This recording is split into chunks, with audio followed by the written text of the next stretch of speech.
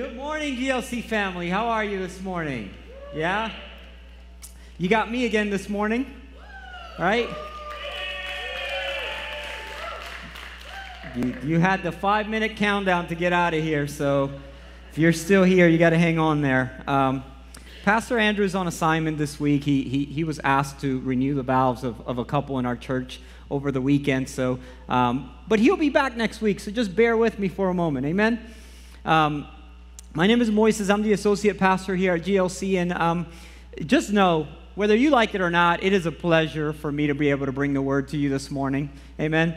And today we'll continue the sermon series titled Never Normal, which kind of goes with me a little bit. Becoming more like Jesus, right?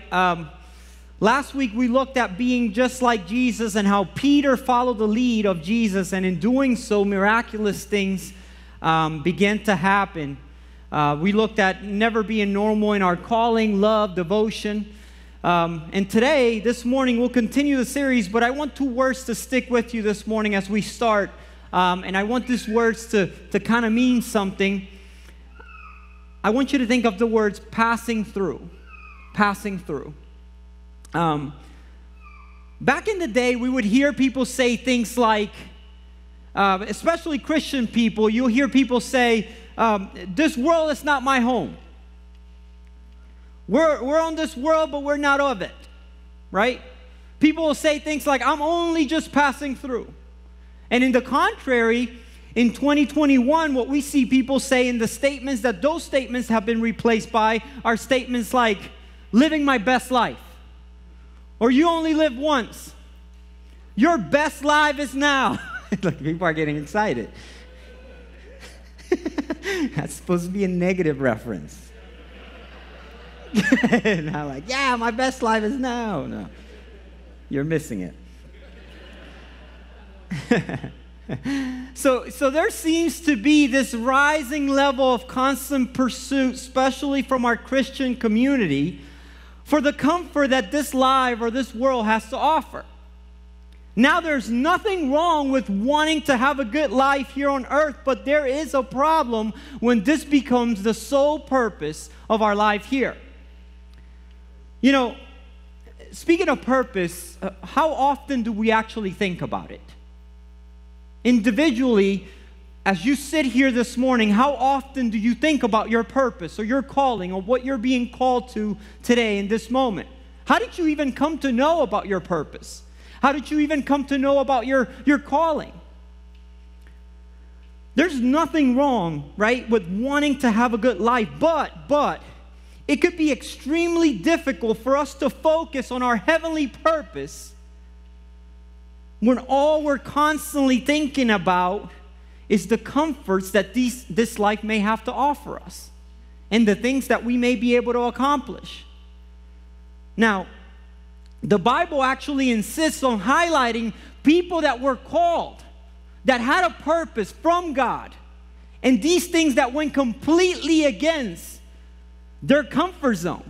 You see guys back to back, women in Scripture being called to ministry from God, constantly being called out of their comfort zone. Moses was called to leave his job to confront Pharaoh and lead the people of Israel to freedom. Joshua was commanded to lead the fearful Israelites into battle for freedom, into a promised land. Nehemiah was called to leave his comfortable job in place and become the leader who would help rebuild a wall around Jerusalem. Gideon, Esther, Mary was called to become a teenage mother before she even had a husband. Jesus was called to die an excruciating death so that you and I could be saved. Paul was called to preach to the very people he had been persecuting. Not only that, but he was called not only to preach to the people he was persecuting, but he was called to preach to those who were persecuting with him. Could you imagine? Like, you were bad to certain people, but now the people that you were being bad with, you also have to turn around and listen, hey, I've changed. Things are different now. And God walked all of them through their purpose and helped them every step of the way. But comfort was never the priority. Man, you're like, I wish I should have left. I should have left. I should have left. You know, today's tendency is to marry our call and our purpose with what we know to do or what we're good at. We marry our call and our purpose with what we love to do, right? To the point that if our call and our purpose does not meet this criteria, we're willing to kind of just say, this is not of God. And we give no choice to it, right? When it comes to our calling, it is always about who you are. It's not really about what you do. Now, here's the question. Would anything change in your life if you realize that your calling and your purpose here on earth is all about who you are and not really what you're going to do? Would you look at life a little bit different if that were to be the case? You're saying, Moises, but I mean, you're saying it's about who we are, so who are we? And I'm going to get real practical here, and we're going to kind of dive in as far as that becoming more like Jesus. What we are is, number one in your note sheets, is we're citizens of heaven. We're citizens of heaven. Say it with me. I'm a citizen of heaven. I'm telling you what, that's something that we don't think about every day. In Philippians chapter 3, verse 17 to 20, it says, "Dear brothers and sisters, pattern your lives after mine and learn from those who follow our example. For I have told you often before, and I would say it again with tears in my eyes, that there are many whose conduct shows they are really enemies of the cross of Christ. They are headed for destruction. Their God is their appetite. They brag about shameful things, and they think only about this life here on earth. But we are citizens of heaven, where the Lord Jesus Christ lives, and we are eagerly waiting for him to return as our Savior." It's tough to read a verse like this, right? To read a verse that kind of clears it all up for you. You're not part of this. You know, if all you think about is earth and what the earth has to offer, then you're missing it a little bit. You're actually heading for destruction. If your constant obsession is about this life and what you could accomplish in it, right? You have to understand that as Christians, we are no longer citizens of this world. By choosing to follow Jesus, you have become a stranger and an alien on this earth. We are pilgrims on a journey through the world, and we are on our way to a new home. In relation to our life's journey, its value and direction, heaven is our destination. That's a morning thought. All of us should wake up every morning when thinking about purpose and calling and what we ought to do in life. That should be something. My destination is heaven. We have been born from above. Our names are written in heaven's directory. Our lives are guided by heavenly standards, and our rights and inheritance are reserved in heaven.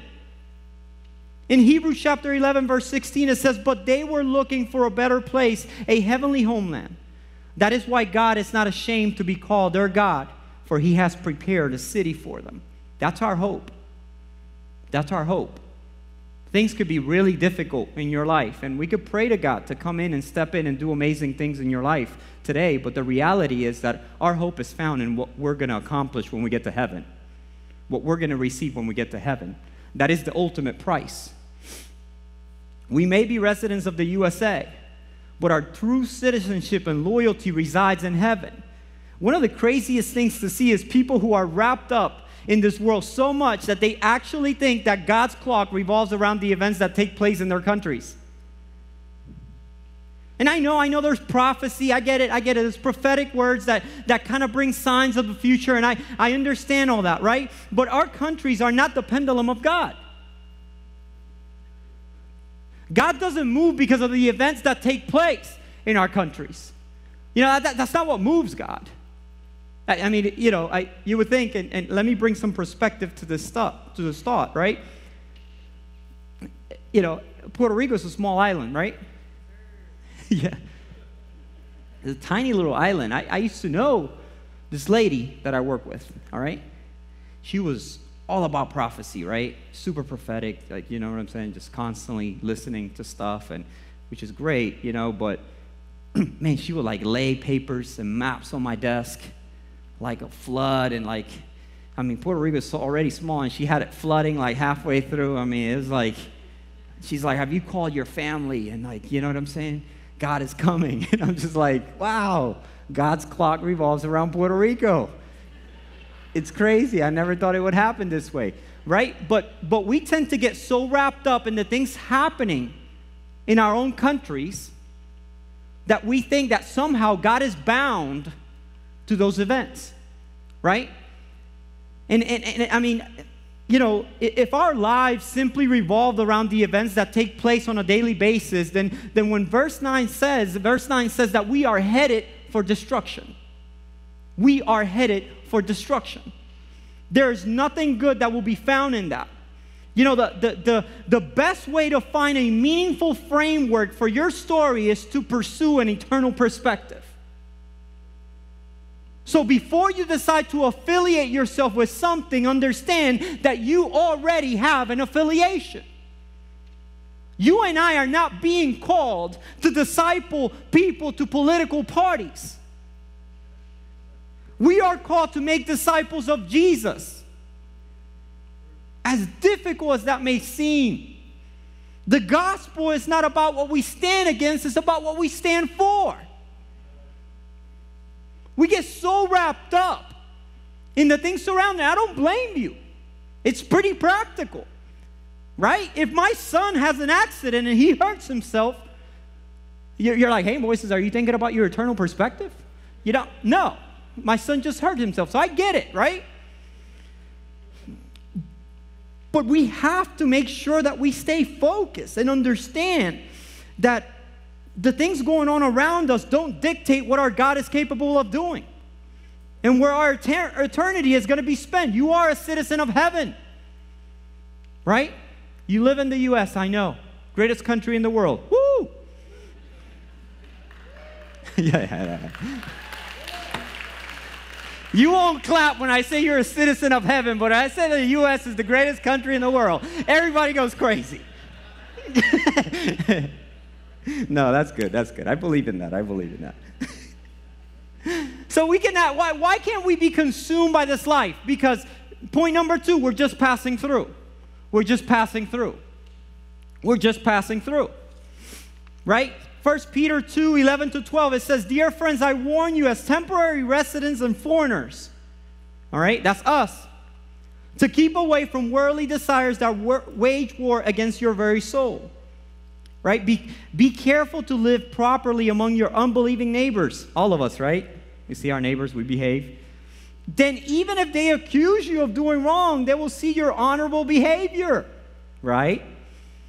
And they will give honor to God when He judges the world. Don't be confused. We are called to this world, but we are not of it. Therefore, we shouldn't stay. We are just passing through. Say it with me, I'm not staying. All right. This may be the biggest challenges for believers, right? We simply stay too long. We stay too long. Actually, staying, when you said that, it reminded you of a movie, right? Yeah, it reminds me of a movie. Every time I talk about staying too long, it reminds me of that movie Left Behind, right? If you're young in the room, you don't remember it. If that was like the Christian horror movie back in the days, all right? Would we agree? So we would watch that. You can't watch it at night. I couldn't sleep. You know what I'm saying? Forget grace. We're all staying. It's crazy. So I did this thing, right? We were watching this movie. Rosie, my wife Rosie, which I love, she's in the nursery, thank God, because I get to tell this story freely and just hear about it later. She always falls asleep, all right? She's a very heavy sleeper, right? She could fall asleep if the world could be falling apart and she's asleep. And on the other side, you won't know this about me. I stay awake, right? I don't fall asleep sitting down. I'm one of those guys that turn off the lights. It's got to be dark. Don't have the TV on. I got to be laying down on a bed or some kind of surface. I'm that guy, you know, on the trip to Florida, 10 hours in, just like, you know, like I can't fall asleep, right? So early on in our marriage, we would watch these movies, right? Not just the Left Behind movies. We would just watch movies in general. I don't want to make it seem that that's all we watch. But we would watch these movies, right? And One night, I was frustrated because she fell asleep again, right? We put on a movie, and Rosie fell asleep, right? And we had just got done watching, and you might have heard this story. I think I told this story a while back. So I got super creative. It hit me. I'm like, I'm going to leave her behind, all right? So we're in our movie room upstairs, right? And we're watching this movie, and she's just zoned out. I'm to the point where I'm watching the movie, and you don't realize it. You know, I feel like so dumb because I'm like sharing the movie with her, like, oh my gosh, that was crazy. And then I realize like she's asleep, and I'm like, you know, I have that horrible moment where I feel like I'm alone in this world and nobody's there with me. So then what I did, and this is going to get a little graphic here, okay? I got completely naked, all right? And I just laid all my clothes on the recliner like that. Ask her. When you see her, ask her. I did it. Got super creative. Got completely naked, left the clothes on the recliner, and just like went downstairs, went to sleep. Forget it. I went to sleep. I was like, she's left behind. She's left behind. Pastor Moises went on to be with the Lord, right? So in the middle of the night, she gets up, right? Because I don't know if the credits were on. I don't know what happened, all right? She gets up, and she's screaming. Ah! And I'm like, you sinner, you stayed. You sinner, you. Of course, Pastor Moises would have left. Now she's screaming around the house like, Moises, where are you? And when she sees me laying in the bed, she just says, you're so stupid. And I'm like, be careful. You're going to stay behind. So that had nothing to do with what I was going to say here. So it just reminds me of that left behind kind of concept, right? Yeah, she still doesn't think that's funny. So if you bring it up to her, just kind of ease in there with it. So as followers of Christ, our new destination as God's own possession sets us apart from the corrupt ways of this world, right? What does that mean? That means that we don't identify with, nor do we give in to the deceptive and destructive influence of the surrounding society that we live in. Our society is trying to dictate every step of our way, of what we do and how we do it and what we view to be as normal, right? But although we are simply passing through, this does not mean that we get to put ourselves under a rock and not be the driving force in this world. I believe that if anyone should be driving, it should be us, right? We are the influencers. Did you know that you're an influencer? Sounds funny, but you are. You should be. Our lives should stand out in the positive way from people in the world so that they can see the example of what it's like to be a Christ follower. Our aim is not to be different just to be different or to isolate ourselves from the rest of society. Rather, our goal is to reflect Christ's character and shine His light in spiritual dark places. This will work. You have to believe it will work. The saddest thing is to see believers take matters into their own hands, right? Simply because they don't see things work the way they thought that it would, right? I don't know if you've ever been in that situation, but as Christians, a lot of times we pray to God and we try to ask God to help us and to step into a season of life. And when God doesn't quickly act upon what we are asking Him to do, we tend to kind of take matters into our own hands, right? We may pray for the neighbor that one day where he was being nasty with us, but then the next day we're like, you know what, bro? You know, and we just kind of lose it a little bit, right? Maybe not. Maybe that's just me.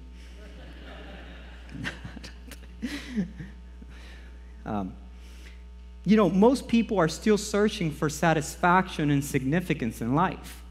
Even those people that you see on a day-to-day basis. And if we could find a way to reflect God's uncommon and undeniable peace and purpose, people will take notice.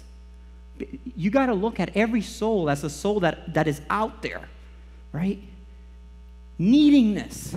Living life like they have something, but they don't. You may say, Moises, I got it, but what I'm trying to remind us is that Peter is saying that there is a war waging inside of all of us against our very soul. The saddest part about that statement is that people live around and we don't even realize it. That there's a war taking place inside all of us. And we're completely unaware. We must be very careful of these worldly desires that come up and hit our lives, where they can distract us. It doesn't necessarily have to be sin. It can be ambition. Money is not the root of all evil. The love of money is the root of all evil. Right?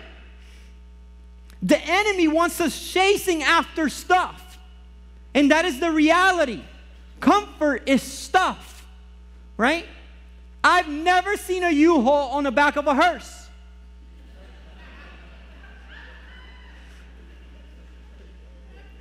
Have you, anyone? Hey, make sure you pack my stuff. I'm getting ready to go. No. Right? You're gone. Somebody else is getting the U-Haul. You laugh, but it's true. When our mind changes and we begin to understand these principles, you will start to notice that your status in this planet is really not that important.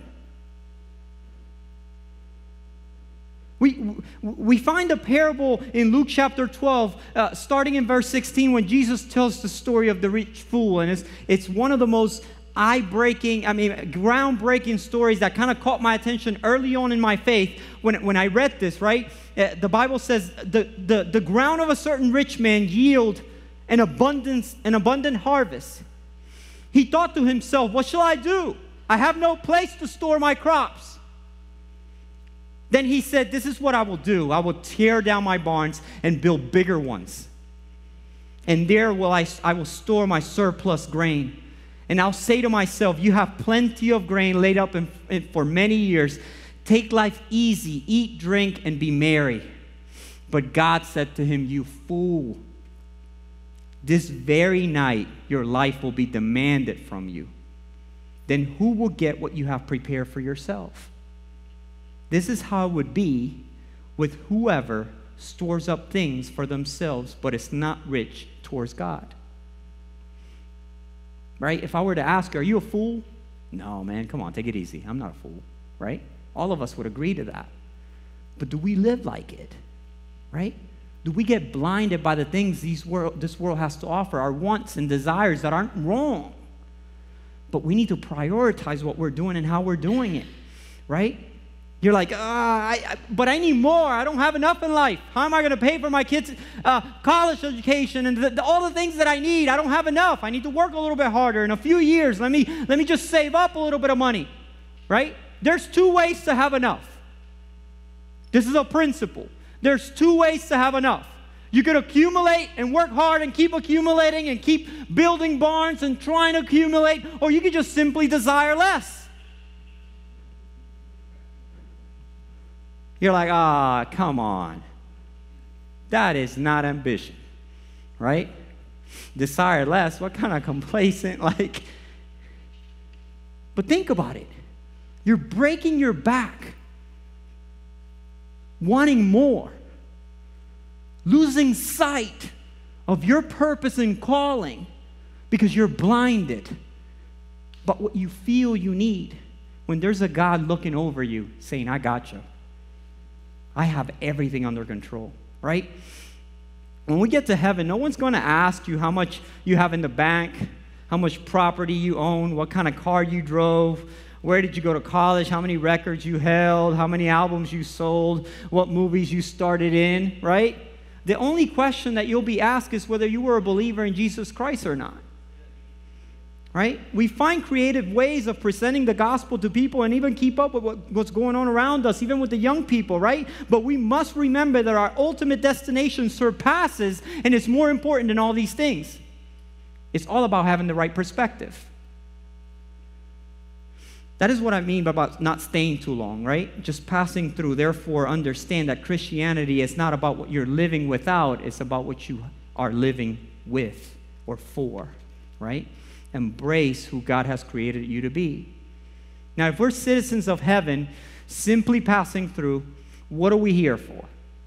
The question is, what are we here for? You're saying, Moises, we're citizens of heaven, just passing through, so what are we here for? Number 3, we're on assignment from God.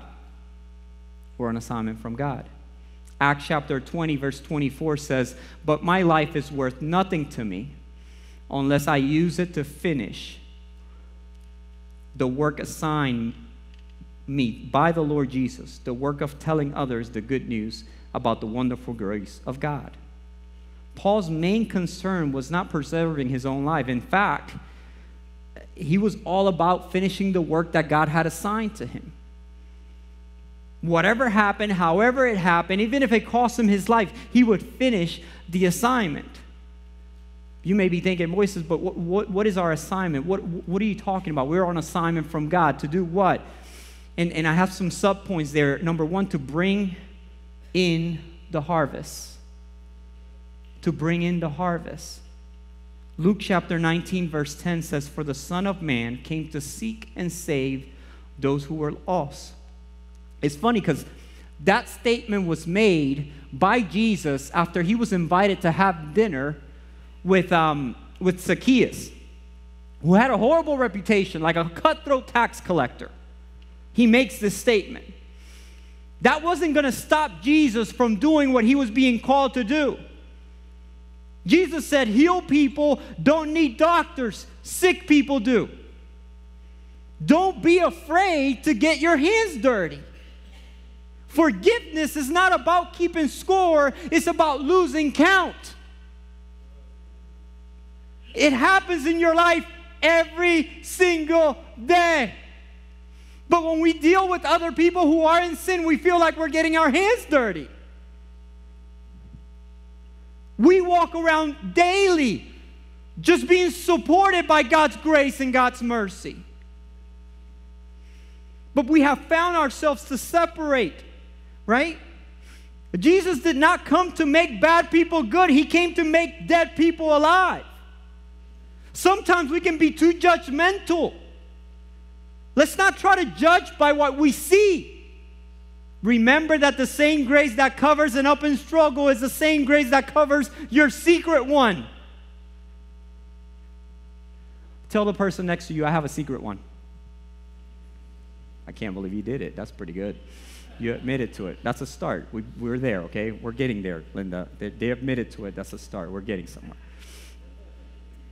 It's the same grace. Just because yours is secret doesn't mean that it's not a struggle, right? Doesn't mean that it doesn't require grace. That's the reality we all have to walk in. We're so judgmental of people that have open struggles, right? Man, should have left. Told you should have left. Andrew will be back next week. So, I think, one of the amazing parts, and I've always been impacted by this, is remembering your purpose and your calling will keep you focused, right? In the Gospel of Mark, it's not known to be a gospel that shares a lot of detail, but if we all know the story of Jesus coming up, Peter coming up to Jesus when Jesus is telling his disciples that he's going to die, the Bible says that Peter interrupts Jesus and says, hey, pulls him to the side, listen, you don't have to die. We could run to the mountains, hide, do all these things, right? And you don't have to do it. And that's the famous statement where Jesus says, depart from me, Satan. And he calls Peter Satan and all this other stuff. And, but the Gospel of Mark shares an interesting detail in that story that already impacted my life forever. Is that Jesus looks at him. And the Bible says that before he rebukes him, the Gospel of Mark says that, it says, and Jesus looked and turned to his disciples. Before he rebukes Peter, Jesus looks at his disciples. He doesn't say anything to them. The Bible says, and Jesus looked at his disciples and then looked back at Peter. See, I'm a firm believer that I was sitting right there. He looked at his purpose, right? He's being convinced to not suffer, to not go and die, to go and hide. But Jesus looked at his disciples and then turns to Peter and said, get out of my face. I got a job to do. You were sitting right there. When Jesus turned and looked, you were sitting right there. your purpose and your calling will change your perspective. Looking just back for a little bit and just keeping the right perspective in what you are and what you're called to do will help you accomplish a lot more than what your desires tell you you need. We have to be people and Christians and believers that are focused on what God has called us as individuals to accomplish, and not be distracted by the nice and beautiful things that this world has to offer, especially when it's going to take us off the rails. All right, I lost myself here. I didn't have that on my notes. Now I'm like, okay, number 2. Why? To bring in the harvest. Why? Because the harvest is ready. Because the harvest is ready. In John chapter 4, verse 35, it says, you know the saying, 4 months between planting and harvest. But I say, wake up and look around. The fields are already ripe for harvest. What are we waiting for? The people to which you are called are ready. We simply need to wake up and see them. They're there. You're like, no, they're not. Yes, they are. We need to get out of our selfish mindsets and start looking at others as eternal souls.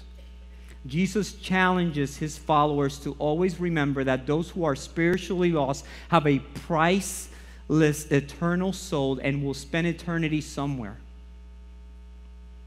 That perspective needs to be part of us. We need to understand that that's an eternal soul that you're looking at, that you're interacting with. They're going to spend eternity somewhere. You could walk away and go about your life, right? But you just walked away from an eternal soul.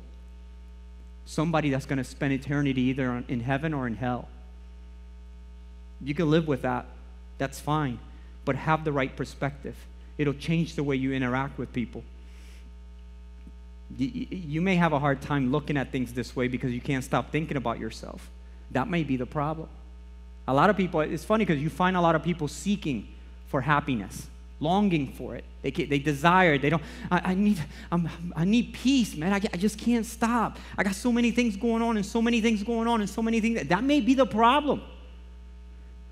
You may be seeking for hope and peace in all the wrong places. Gandhi actually said it like this. He said, the best way to find yourself is to lose yourself in the service to others. If you're having a hard time figuring out what your life is all about, just start serving other people. Just start serving other people. Get out of your mindset for a second, right? Stop pursuing this endless thing that you just can't seem to grab, and allow yourself to be a blessing to other people, which I believe is what you're called to do from God. Many people are spiritually ready to receive the message. They could be saved only if someone presents them with the good news of forgiveness and new life found in Jesus. Many people. Many people. You know, I've given up on people. I've given up on people in my life, and every time I've done it, God has shown me differently. I've looked at people after I pursue them for their faith and try to help them, and come on, you could do this, and oh, there you go again. He's sinning again or doing whatever he was doing that he's trying to stop, and I just get fed up with it, and I say, oh, forget it. I'll move on to the next person, and every time, God has found a way to bring those people around again and show me different. God has a way. God has a way of doing things. So our perspective should be the right one. Number 3, work while there is still day. Work while it is still day. John chapter 9, verse 4 said, we must quickly carry out the task assigned to us by the one who sent us. The night is coming, and then no one can work. We must reach them with the love and message of Christ while there is still that time. You're like, time, Moises, time? I don't have any time. I work every day. You're a pastor. You do this for a living. You have time. You go do it. Right? Time, I don't have time. Now, I'm here to tell you that our rejection of this call has nothing to do with time. It has a lot to do with your willingness and your desire to do it. God is not asking us to spend more time. He's asking us to start by being willing. You know, before I became a pastor, which I became a full-time pastor in 2020, but I did full-time, not full-time ministry. I did ministry for many years while I had a full-time job. I went to Bible seminary for 4 years with a full-time job, okay? And spent every Monday from 6:30 to 10:30 at night in Bible seminary for 4 years of my life. Of course, the breaks in between and all that good stuff, right? I get it, right? School schedule. But it's going to take a little bit more. It's going to take for you to step up. God is not going to align your schedule to be this thing, right? How would I get my sermons? I would work 40 to 50 hours a week, and then I had to preach out of church. I mean, one year, I remember, and I told Pastor Mike this, I preached for 22 Sundays out of the year. There's 52 weeks in a year. But I wasn't doing full-time ministry. At that point, I could have looked at God and said, listen, when you're ready, let me know, because I just don't have any time. But God, it all starts with our willingness, right? We serve a God, let me tell you, we serve a God of compactness, of briefness, shortness. It could be done. Jesus, look, his greatest sermon could be read in 8 minutes. His best-known story could be read in 90 seconds. He summarized prayer in 5 phrases. He silenced accusers with 1 challenge. He rescued a soul with 1 sentence. He summarized the law in 3 verses. He reduced all his teachings to 1 command. Jesus did his thing and went home. He's not asking you to do anything he hasn't done before.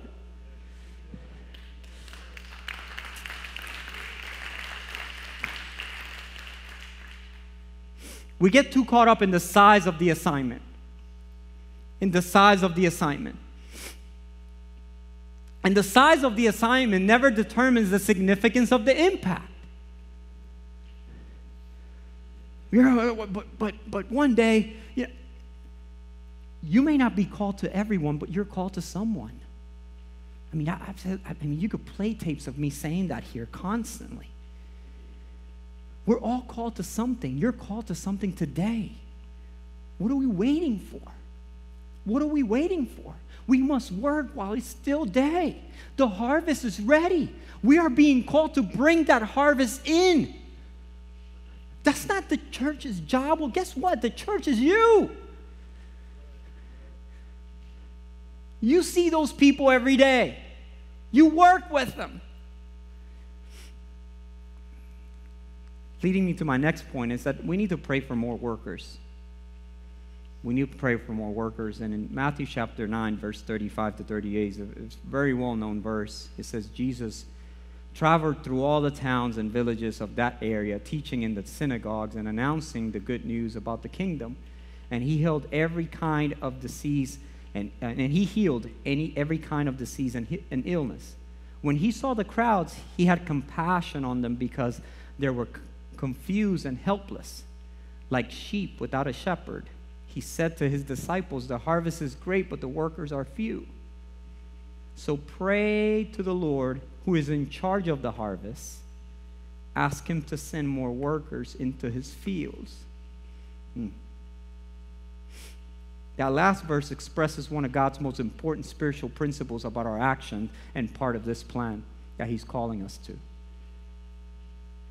Our calling isn't about something important that we're going to do in the future. It's about our faithfulness to Jesus today.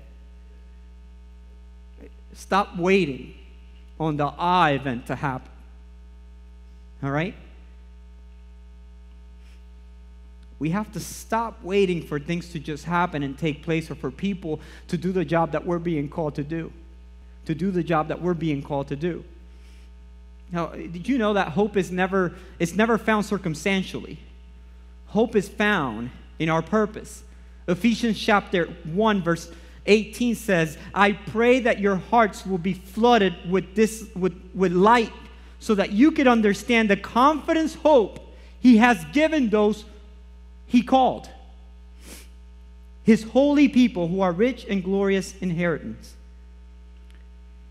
But why is he asking us to pray? Because we must start somewhere, right?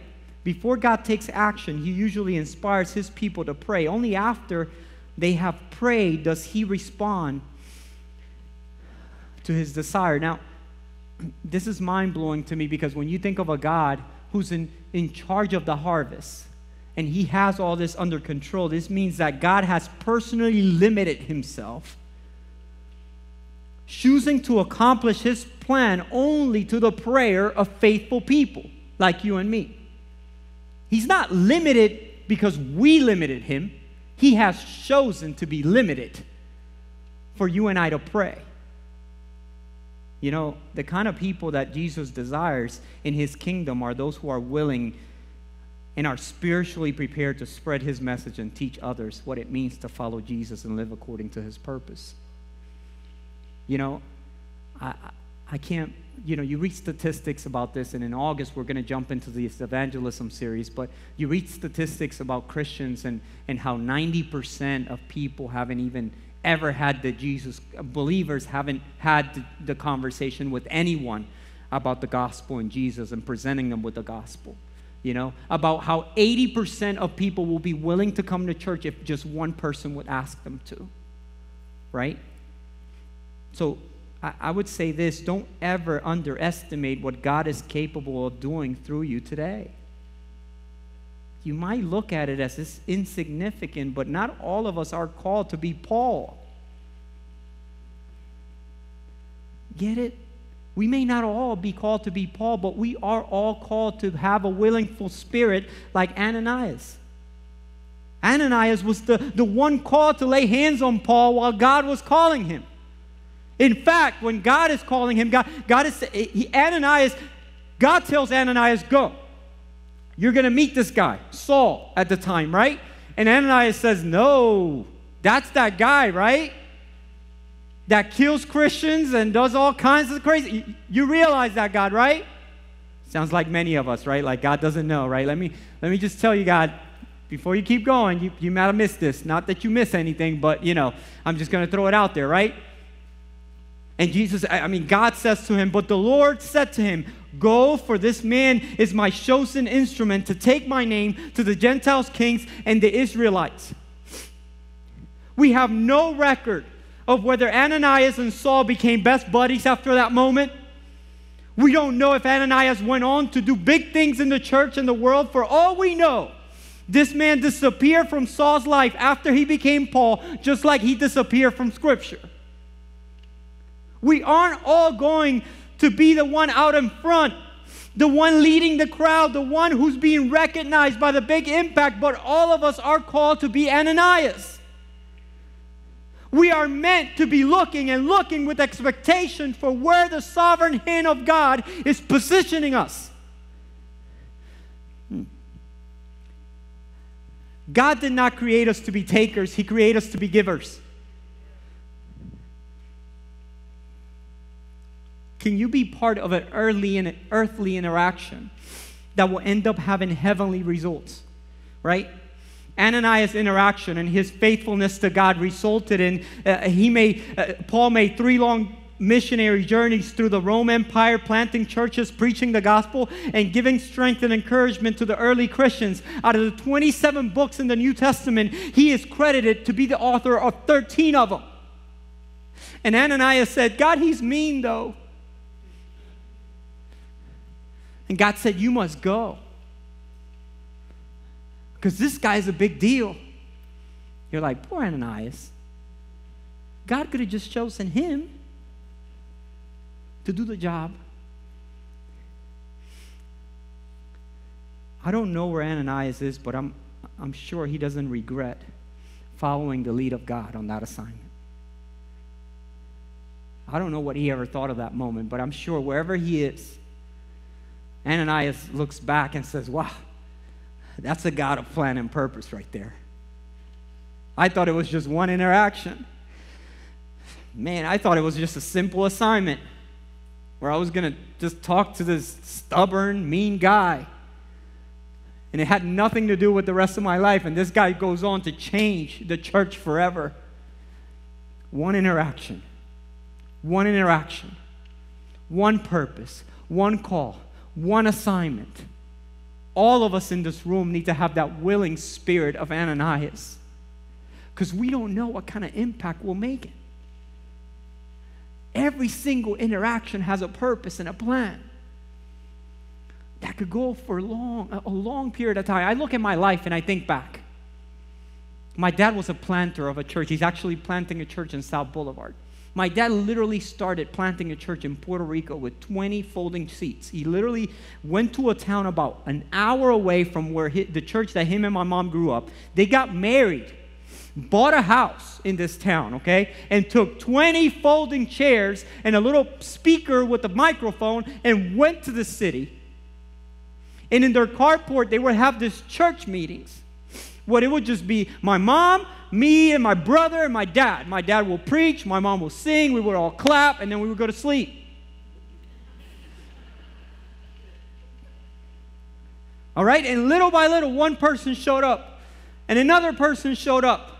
Next thing you know, my dad's building a church right next to that, in the property right next to us, for people to meet. I remember it like today as I was a kid, 6 years old. I remember a power cord being ran from my house all the way across to the church, because that's the only way the church had power. And we're preaching to people, and never did you intend to know, or my dad knew, that I was going to be before you today preaching this gospel. One interaction, obedience to one thing, one perspective, willingness to make an impact on God knows what. We have to be willing. Our perspective needs to change. You are citizens of heaven passing through, being called to people today. Let's pray.